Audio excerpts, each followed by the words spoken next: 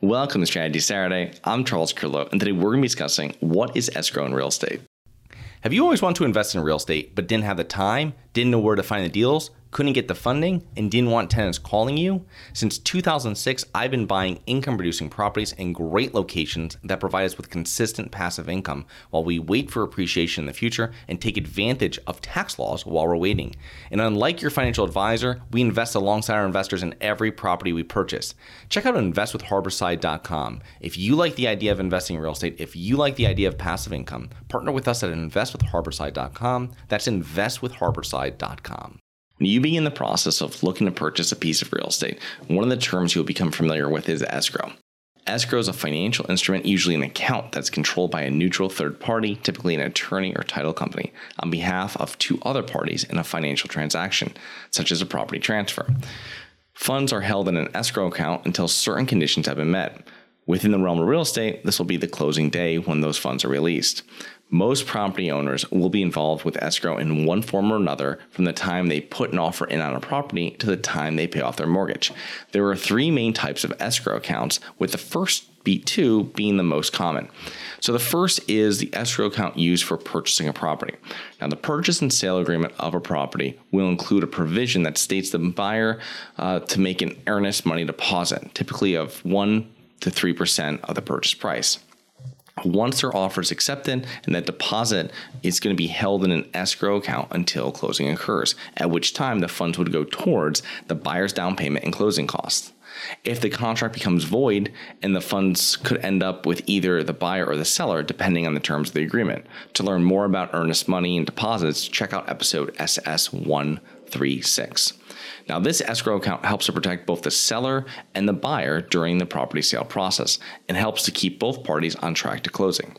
Now, the second type of escrow account is known as the mortgage escrow account or the impound account. Now, this escrow account is utilized once the buyer has purchased the property and is managed by your lender or the mortgage servicer. The funds that are escrowed are used to pay property taxes, homeowners insurance, and mortgage insurance, if applicable, in that mortgage. Now, part of the borrower's monthly mortgage payment will include a portion that will fund the escrow account with the lender. The lender will then pay the taxes, the insurance premiums, as they become due. Now, this escrow account runs off estimates since the servicer does not know 100% what taxes will be next year or what your insurance premium will be on the renewal. With most fixed loans, the interest rate is fixed, so the principal and interest portion will remain constant throughout the term of the loan. However, taxes and insurance will change regularly. Your mortgage statement will include an escrow analysis statement that will show up, and it will allow you to see how much they have received from you, the borrower, how much was paid out, and how much your monthly escrow portion will increase or decrease depending on your taxes and insurance owed. Now, the mortgage escrow account also allows the borrower the ease of having a set payment over the course of the year until premiums readjust, which helps with budgeting. Now, the third type of escrow account is not as common, but may still be required if there are any unresolved issues at closing. Maybe the seller left a pile of old furniture in the backyard and that was expected to be cleaned up, or they were supposed to replace the hot water heater and these tasks were never completed. Instead of pushing back the closing, the buyer and the seller may agree to have escrow hold a portion of the seller's funds until the issues are resolved in a set time frame, or the funds will revert to the buyer.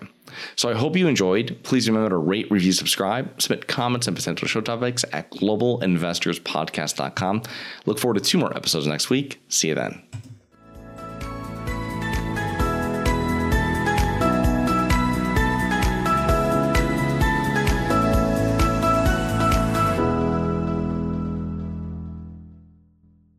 Nothing in this episode should be considered specific, personal, or professional advice. Any investment opportunities mentioned on this podcast are limited to accredited investors. Any investments will only be made with proper disclosure, subscription documentation, and are subject to all applicable laws. Please consult an appropriate tax, legal, real estate, financial, or business professional for individualized advice. Opinions of guests are their own. Information is not guaranteed. All investment strategies have the potential for profit or loss. The host is operating on behalf of Syndication Superstars, LLC exclusively.